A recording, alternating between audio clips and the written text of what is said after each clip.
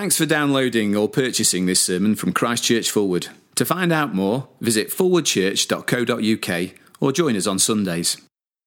To some who were confident of their own righteousness and looked down on everybody else, Jesus told this parable. 2 men went up to the temple to pray, one a Pharisee and the other a tax collector. The Pharisee stood up and prayed about himself. God, I thank you that I am not like other men, robbers, evildoers, adulterers, or even like this tax collector. I fast twice a week and give 1/10 of all I get. But the tax collector stood at a distance.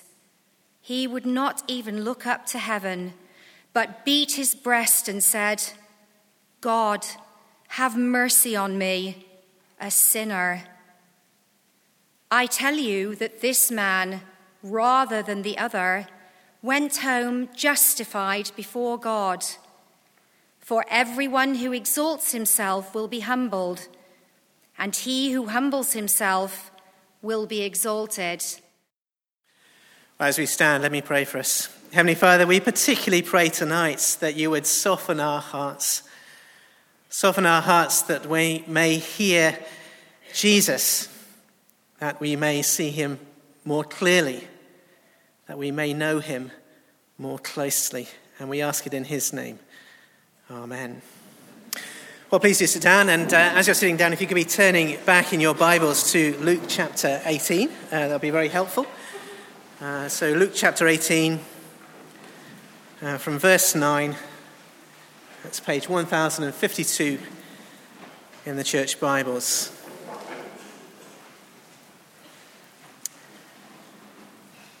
Now, these days it's often seen as a good thing to do something for yourself that was once done by someone else.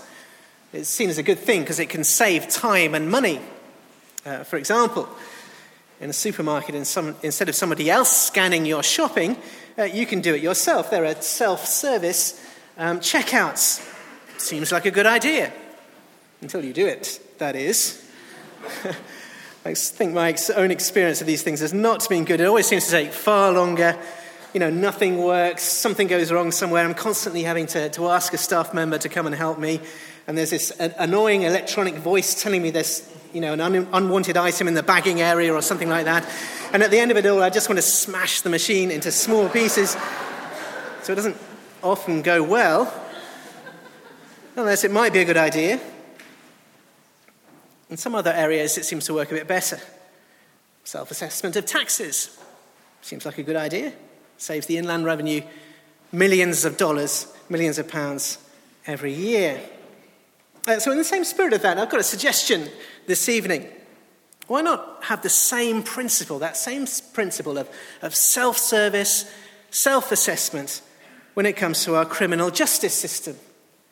This is how it works. We get rid of all the lawyers, all of the judges, we get rid of the police force. We just have a single website where people can report and confess their crimes. So this is how it works. You commit a crime, you go online, you fill in the details, your personal details, the details of the crime, you say what kind of punishment you think you should get, and job done. Apparently the criminal justice system in this country costs billions and billions of pounds every year. Think of all the savings we could make. It'd be fantastic. Somehow, though, I think the idea is not likely to catch on, and I'd admit that it could be open to some abuse. But what we're going to hear tonight is that even as we scoff at that idea, Jesus is going to expose that we take pretty much the same approach, that same approach to God's justice. And the justice that Jesus has in mind here is the justice of God when he, Jesus, the Son of Man, is revealed and comes in glory in the future. That's the moment of justice, the day of justice that Jesus has been talking about all the way since chapter 17 of Luke's Gospel. That's what he mentioned in the verse just before the passage we're going to look at tonight, verse 8, talking about when the Son of Man comes. That's what he's talking about here too.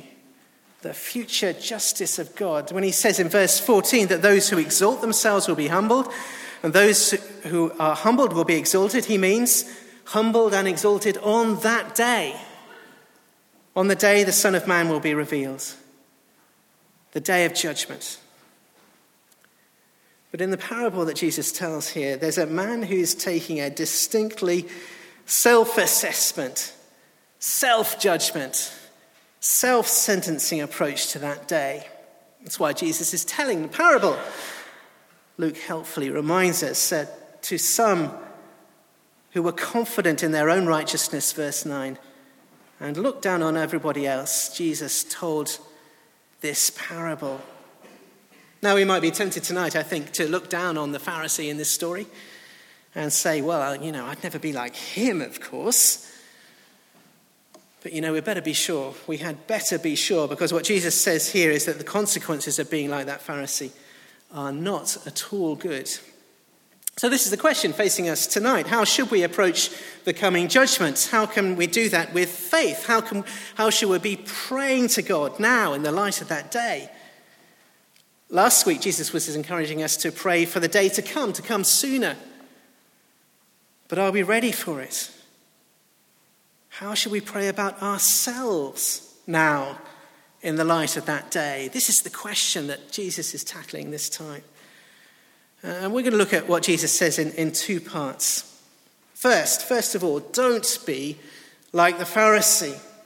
Don't be like him, justifying yourself and condemning others.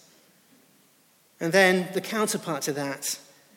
Do be like the tax collector. Be like the tax collector. Be like him. Surrendering yourself to God's mercy.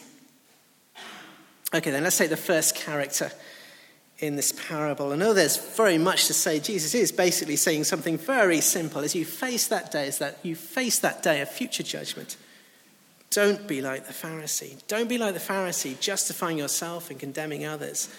Don't be like the Pharisee, dismissing the need for God's mercy and judging yourself to be fit to be his worthy partner forever. Don't exalt yourself, he says. Don't condemn others. Verse 11. The Pharisee stood up and prayed about himself, or stood by himself and prayed. And this is what he prayed. Oh God, I thank you that I'm not like other men, robbers, evildoers, adulterers, or even like this tax collector. I fast twice a week and give 1/10 of all I get. So the Pharisee stands alone. In fact, that's what the name Pharisee means, a separated one. Someone who separates themselves from the wicked. The Pharisees were it was a sort of informal lay movement of Jewish people with a shared focus on the Jewish law, who set themselves out to be those who are exceptionally zealous in law keeping. You can see that here in verse 12. The Old Testament law required fasting only once a year and asked people to give 1/10 of only certain kinds of things. But this Pharisee is going way beyond that. He's fasting twice a week and he's giving 1/10 of everything he got. Now, why is he doing that? Well, he's doing that so that he can be confident in his righteousness. So that when he faces God on that day of judgment, he can point to the law and say, look, this is what the law says. And then he can point to himself and all the works of law that he has done. And he can be confident, he thinks, of a favourable outcome, a fast track to blessing. So that even now as he prays, he can think of himself as more than ready for that day. Appealing to the law, he can, this is the terminology, justify himself, declare himself righteous, more than ready for that day. And then he can think of himself as different, separate from all these other wicked people like those in verse 11, the robbers, the evildoers, the adulterers, even the tax collectors. People he thinks are bound to be judged harshly on that day. When I put it like that, it almost sounds reasonable, doesn't it? And it sounds reasonable because this, if we're honest, is the way many of us and many people more generally approach life and like to think about themselves. This is the way many people think about justice, especially, I might say, middle-class people. It's not just a religious thing. It's one of the big things I want to emphasize tonight. What the Pharisee does here is not just a religious thing. You see, whether we're religious or not, we all tend to do this. You know, we take ethical standards that matter to us, and then we make sure that we're seen and heard to more or less keep them. We might even focus on one or two areas, like the Pharisee does here, that would show us in an especially good light. And then what? Then we can feel quite good about ourselves, especially relative to those who fail to keep those standards we've chosen. At least implicit, we can start to look down on them. It's an attitude deeply ingrained in our culture. Newspaper columnists and media commentators are full of it. The internet is full of it. Pretty much every casual conversation you've ever had is full of it. The mindset of the Pharisee. Now, I'll grant that most people, as they think about this way, don't have in mind the day of judgment. But it's very interesting. And certainly when I've talked to people, to some of my friends, my non-Christian friends, about God's future judgment, usually their first reaction is incredulity. What? Judged? Me?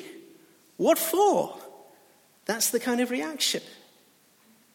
And if I can persuade them that, it would be quite good if God judged wickedness and judged evil, they might say, well, yes. But it's crystal clear as they're replying yes, that they're very clear it would have absolutely nothing to do with them. Now, we can imagine that if God were to judge them unfavorably, that would mean that there'd be something wrong with God, something twisted about his justice. If there were that kind of outcome, I've actually had one of my friends say that to me. They, of course, are not like other people. And let's be honest, we all think about that way some of the time, at least. I guess the list might be slightly different to that in verse 11. But we too think to ourselves, we're not like other people. The people we like to look down on, whoever they may be, the benefit fraudsters, the bankers, paedophiles.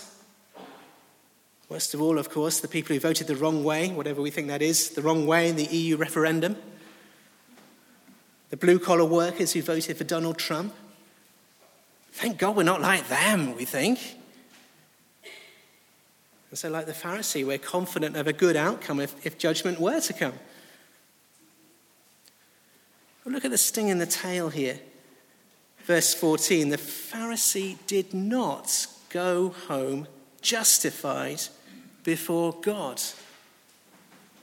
This is Jesus' solemn declaration. Everyone who exalts himself like that Pharisee will be humbled. They are not justified by God. They have no claim to righteousness before him. They will not be acquitted on that last day. They will be humbled. Jesus means they will be judged unrighteous, unfit, unworthy for life together with God.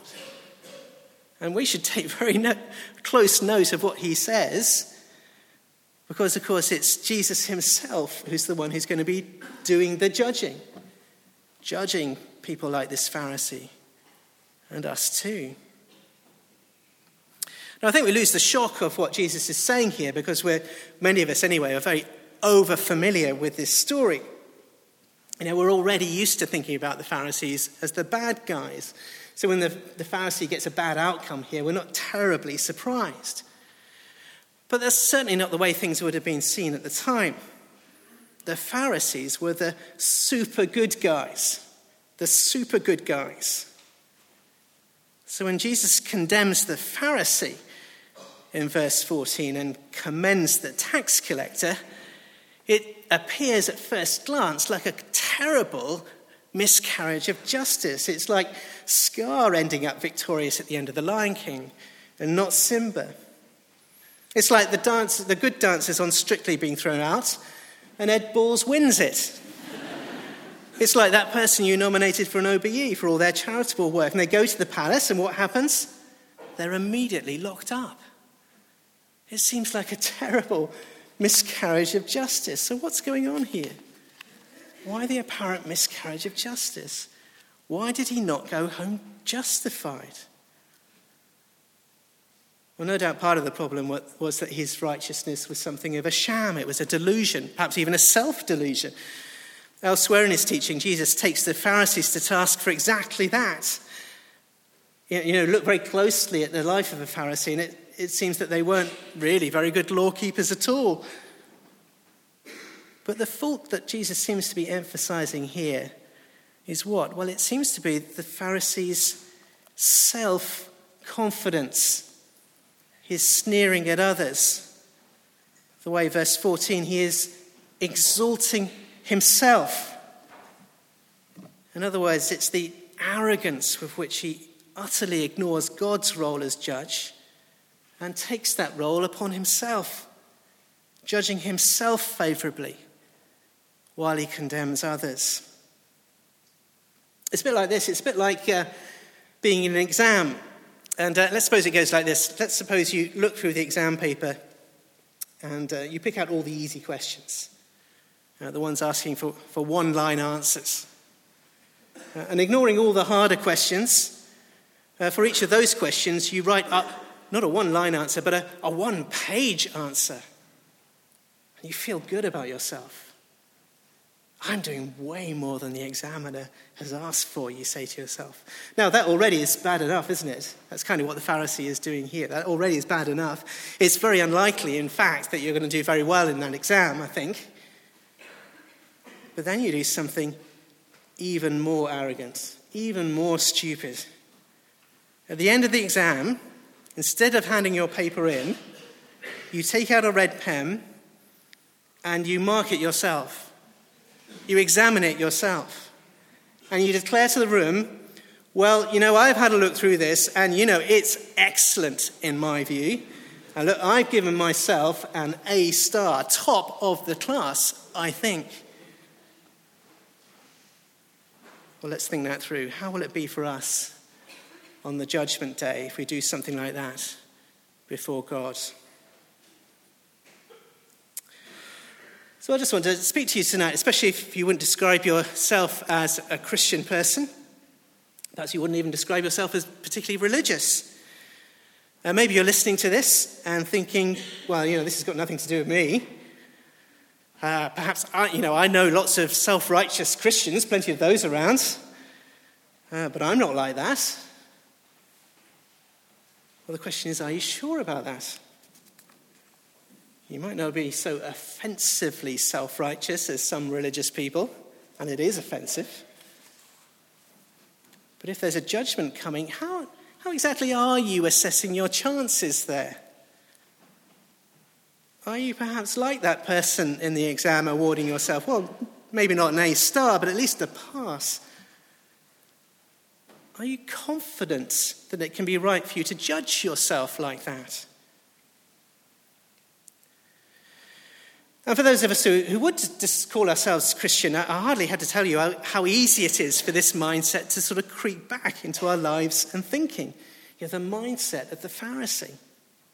And I'm not just thinking about those times in history when churches have, on a wholesale way, sort of abandoned grace and gone back to a kind of cold legalism.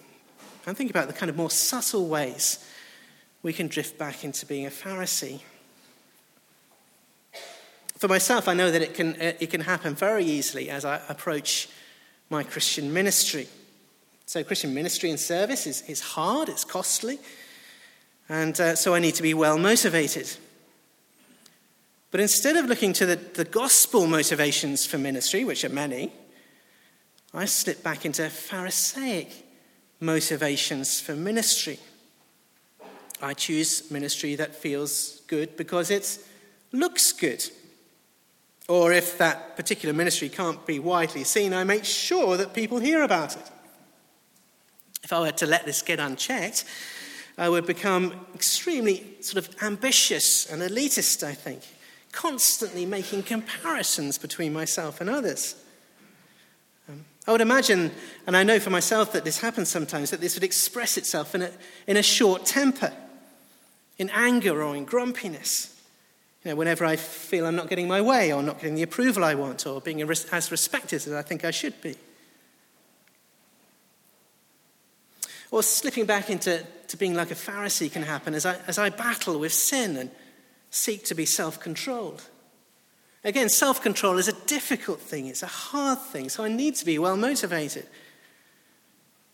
But instead of looking to the gospel motivations, which are many, I slip into thinking about it like a Pharisee again, using that to motivate my self-control. I feel good about myself when things are going well, and then I punish myself harshly in some way when they're not.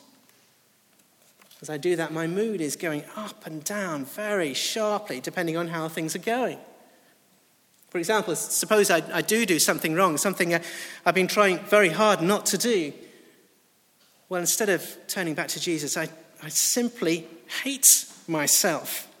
I simply lapse into a state of self-loathing or something like that. Well, self-hatred on its own can be a very dangerous and destructive place to be, as we'll think about more shortly. So what are we to do when these kinds of symptoms start showing themselves? Well, given what Jesus says here, whether it's for the first time or the 5,000th time, what are we to do? We're to put that inner Pharisee to death. And I think actually if we want a very clear biblical example of how to do that, we can't do much better than the Apostle Paul in the New Testament. You might know that in his letter to the Christians in Philippi, Paul describes how he was once very much like this Pharisee. He says, I was, in regard to the law, a Pharisee. As for legalistic righteousness, faultless, he says. But then he realized that was not a good place to be. And I imagine he heard this story and was deeply moved by this account from Jesus' teaching. And Jesus dragged him out of that kind of foolishness. And so Paul goes on to say about those things, about the way he once thought, well, now I consider them rubbish, that I may gain Christ and be found in him, not having a righteousness of my own that comes from the law, but that which is through faith in Christ, a righteousness that is from God and is by faith.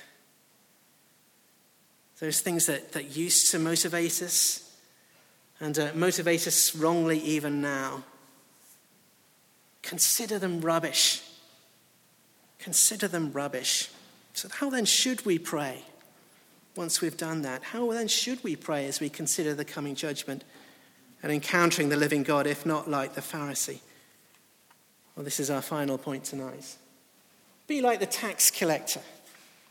Be like the tax collector, surrendering yourself to God's mercy. Pray like the tax collector, humbly surrendering any claim, any excuse, acknowledging God's righteous judgment against us, but also pleading for it to be taken away. Look at verse 13 with me again. But the tax collector stood at a distance. He would not even look up to heaven, but beat his breast and said, "Oh God, have mercy on me, a sinner." Who were these tax collectors? Well, they were people who collected a sales tax in that area. It was between 2 and 10%, apparently, which is quite good by modern standards. It was imposed by the Romans and collected for the Romans, but the tax collectors were permitted to add a surcharge of their own choosing on top of the tax itself, which of course was a practice that was widely abused. Fellow Jews considered the surcharge plain robbery. and so had the tax collectors excommunicated, thrown out of the synagogue, put alongside all the robbers and the evildoers and the adulterers, as we see implied here. So that's the kind of person we're talking about here. That's the kind of person who's just sort of crept in and is standing at a distance. And you'll notice what's really characteristic about him. There's no pretense in what he's doing. No pretense. And even in his stance, he is acknowledging that God will be right to judge him harshly on the day of judgment. His eyes are cast down. He's beating his breast. And in his words and in his prayer, he acknowledges the same. "O God, have mercy on me, a sinner." So he's not pretending. He knows who he is. And unlike the Pharisee, he knows that God is the judge. He is not the judge. God is the judge. But what does he do? He does pray. He does ask. He asks for mercy. He pleads for mercy. Or even it's stronger than that. He's come to the temple. He's deliberately come to the temple. It's the place of sacrifice and atonement. And more precisely, what he asks for here is propitiation. What does that mean? It means he asks for God's righteous judgment to be taken away from him. And then what happens? Well, straight away, Jesus tells us his prayer is answered. Verse 14, "I tell you that this man, rather than the other, went home justified before God."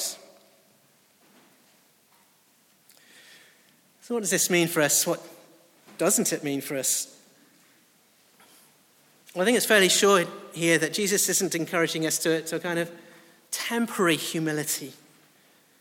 One where, perhaps today we're moved by the example of the tax collector for a while, but then we drift back into our old Pharisaic ways, much as I was describing earlier. He's certainly not encouraging that. This is to be a permanent state of humility before God. This also doesn't mean a false humility that's just as much a sham as the Pharisees' righteousness, where we say we think we're terrible, but we don't really believe that, and are rather offended if anyone else believes it too. This also, I think, doesn't suggest that we should be permanently in a state where we're hating or loathing ourselves. I've been reflecting on this week for myself just how important this is, and it's worth pausing to think about just for just a moment. I don't think this is an example of self-loathing. The tax collector is acknowledging God's judgment. He's not passing judgment on himself. I think if he were passing judgment on himself, he wouldn't in the end be so much different from the Pharisee. Let's think about that example from the exam I mentioned earlier. Let's suppose it ended slightly differently, and at the end of the exam, in a fit of despair, you get your red pen out and you award yourself a fail, which might be an accurate reflection of what's going on in the exam, but it would perhaps be better than awarding yourself an A star, but nonetheless, it would still be an odd and inappropriate thing for you to do. You are not the examiner. It's simply not your job to do that. So remember again, we are not the judge. God is the judge. I think this is very important for those of us with a tendency to be a little melancholy. We need to hear this again and again. When our humility before God slips into self-loathing, as it sometimes may do, it can be a very, very dangerous thing for us. It can make us self-destructive, destructive to those around us. It means when the wonderful news, the gospel news of our justification comes from Jesus, there will be times if we're too much immersed in that self-loathing that we won't hear it or believe it or accept it. And that will leave us in a very bad place. So yes, the tax collector has, in a sense, examined himself in the sense that he's seen that he's a sinner. Yes, his eyes are cast down. Yes, he is beating his breast as he acknowledges his sin. But he's not doing this all on his own, as a sort of act of isolated self-hatred without much reference to God or appeal to God. Where is he? He's in the temple. He's doing it quite publicly, openly before God, and desperately pleading with God, praying. Because God is the judge. And I think if he were to have heard Jesus' verdict here, Jesus' good news, that he went home justified before God, it would have changed everything for him, transformed him.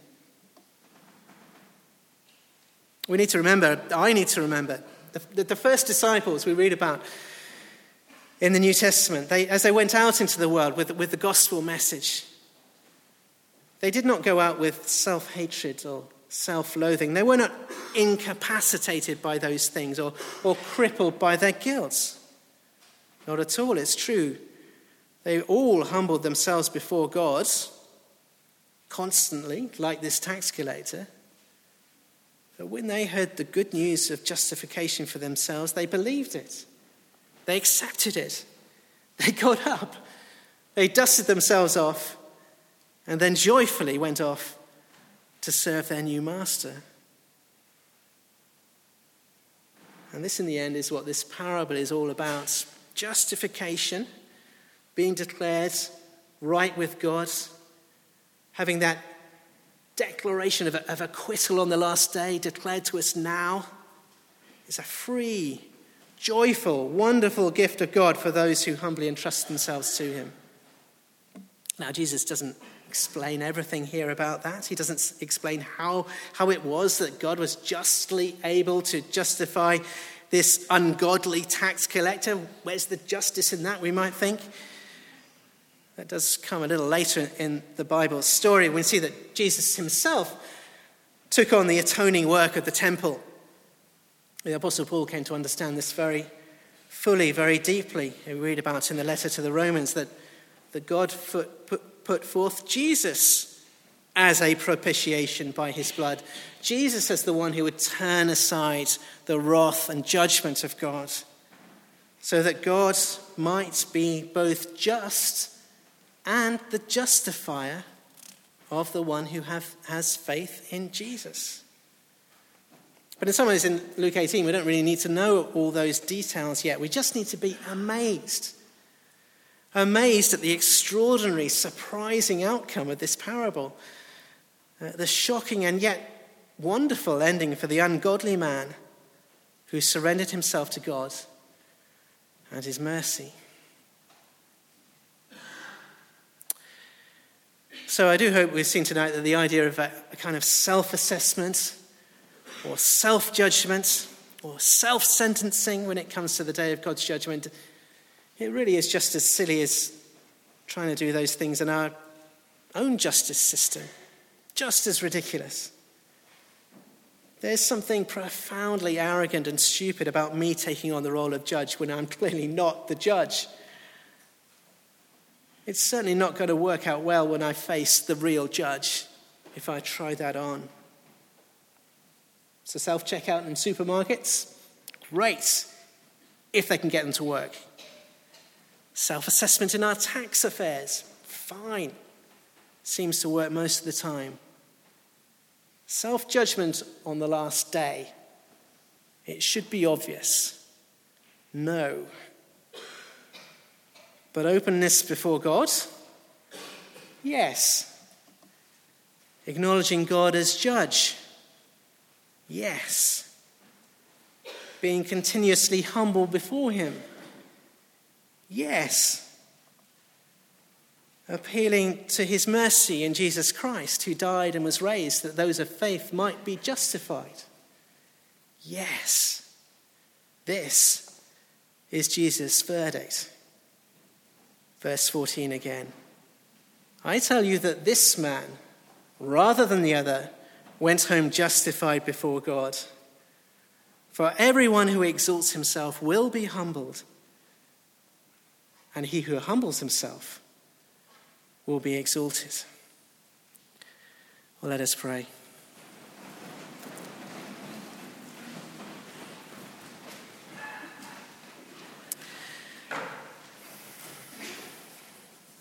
But the tax collector stood at a distance. He would not even look up to heaven, but beat his breast and said, God, have mercy on me, a sinner. Heavenly Father, many things we could be encouraged to pray on the basis of this wonderful parable, but we pray that this would be the foundation and basis of all our prayers before you, appealing to your mercy in the Lord Jesus Christ, who was given over as a propitiation for our sins by his blood, so that our cry in every prayer we make is, O God, have mercy on us as sinners. Amen. Well, we're going to be sung to now, a wonderful song which picks up on this very prayer. You'll see at the end of the first verse we're going to hear, O God, be merciful to me. I am a sinner through and through. My only hope of righteousness is not in me, but only you.